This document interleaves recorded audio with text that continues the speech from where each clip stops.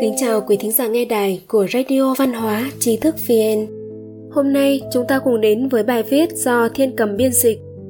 Người cha có trọng trách làm gương cho con cái. Trong văn hóa truyền thống, người cha luôn là tiêu chuẩn và là thước đo cho con cái. Mặc dù thời xưa, cha không phải lúc nào cũng ở bên con như mẹ, nhưng không dạy con là lỗi của cha. Tử bất giáo, phụ chi quá.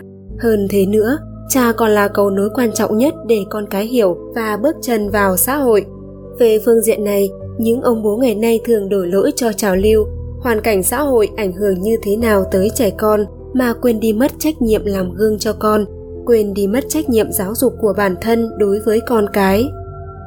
Người xưa cho rằng làm cha không thể tùy tiện, không phải chu cấp nuôi con thì đã được coi là cha. Trẻ nhỏ không phải hễ sinh ra thì đã thành người, mà cần khiến ánh hào quang nhân tính của bản thân hiển lộ, mà điều quan trọng nhất là con học hỏi từ cha, cha làm gương cho con. Trong Hiếu Kinh có viết: tư ư sự phụ, dĩ sự mẫu, nhi ái đồng.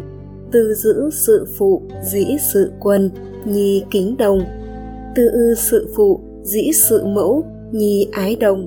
Nghĩa là người con có hiếu cần lấy cha làm tiêu chuẩn, dùng việc phụng dưỡng, tôn kính cha mà cũng như vậy phụng dưỡng, tôn kính mẹ.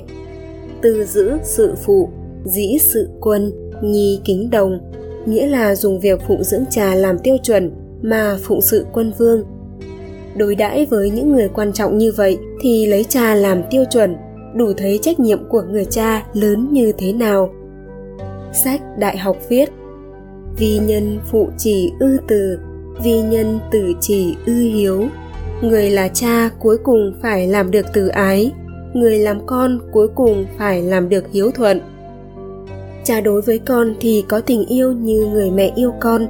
Ngoài ra, cha còn là thành viên gia đình, đứng ra đảm nhiệm nhiều công việc ngoài xã hội, nắm trọng trách, luôn mang sự tôn nghiêm và trách nhiệm.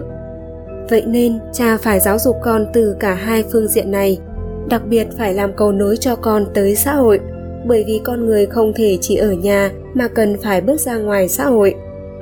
Một số người hiện đại còn mặc nhiên cho rằng giáo dục trẻ là trách nhiệm của xã hội. Điều này quả thực là không thỏa đáng. Thật ra, muốn giáo dục con thì cách tốt nhất là thân giáo, nghĩa là lấy bản thân mình mà giáo dục con. Cha làm gương cho con là cách tốt nhất để giáo dục. Cha có hiếu thì con mới có hiếu. Cha có lễ thì con mới lễ. Cha có nghĩa thì con mới nghĩa.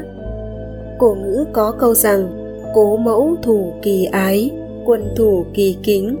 Mẹ học được từ cha tình yêu thương, vua học được từ cha sự tôn kính. Cũng có câu: khiêm chi giả phụ dã. Người kiêm việc giáo dục tình yêu thương và tôn kính là người cha. Cho nên, cố dĩ hiếu sự quân tắc trung, dĩ kính sự trưởng tắc thuận. Dùng hiếu mà phụng sự quân vương thì gọi là trung, dùng tôn kính phụng sự bậc trưởng bối thì gọi là thuận. Cội nguồn của trọng trách xã hội là chữ hiếu, mà cội nguồn đối xử với bề trên là chữ kính. Chữ hiếu và kính ấy đều bắt nguồn từ gia đình, đều xuất phát từ người cha. Người cha là trọng tâm của giáo dục gia đình, làm gương cho con cái. Giáo dục gia đình lại là nền tảng của những giá trị phổ quát, duy trì sự ổn định trong xã hội. Quý thính giả có thể truy cập vào trang web tri thức vn.org hoặc tải ứng dụng mobile Trí thức VN để đọc được nhiều bài viết của chúng tôi hơn. Một lần nữa, xin cảm ơn quý vị đã đồng hành cùng Trí thức VN. Đừng quên nhấn subscribe, đăng ký kênh của chúng tôi và để lại lời bình luận ở bên dưới. Xin chào và hẹn gặp lại!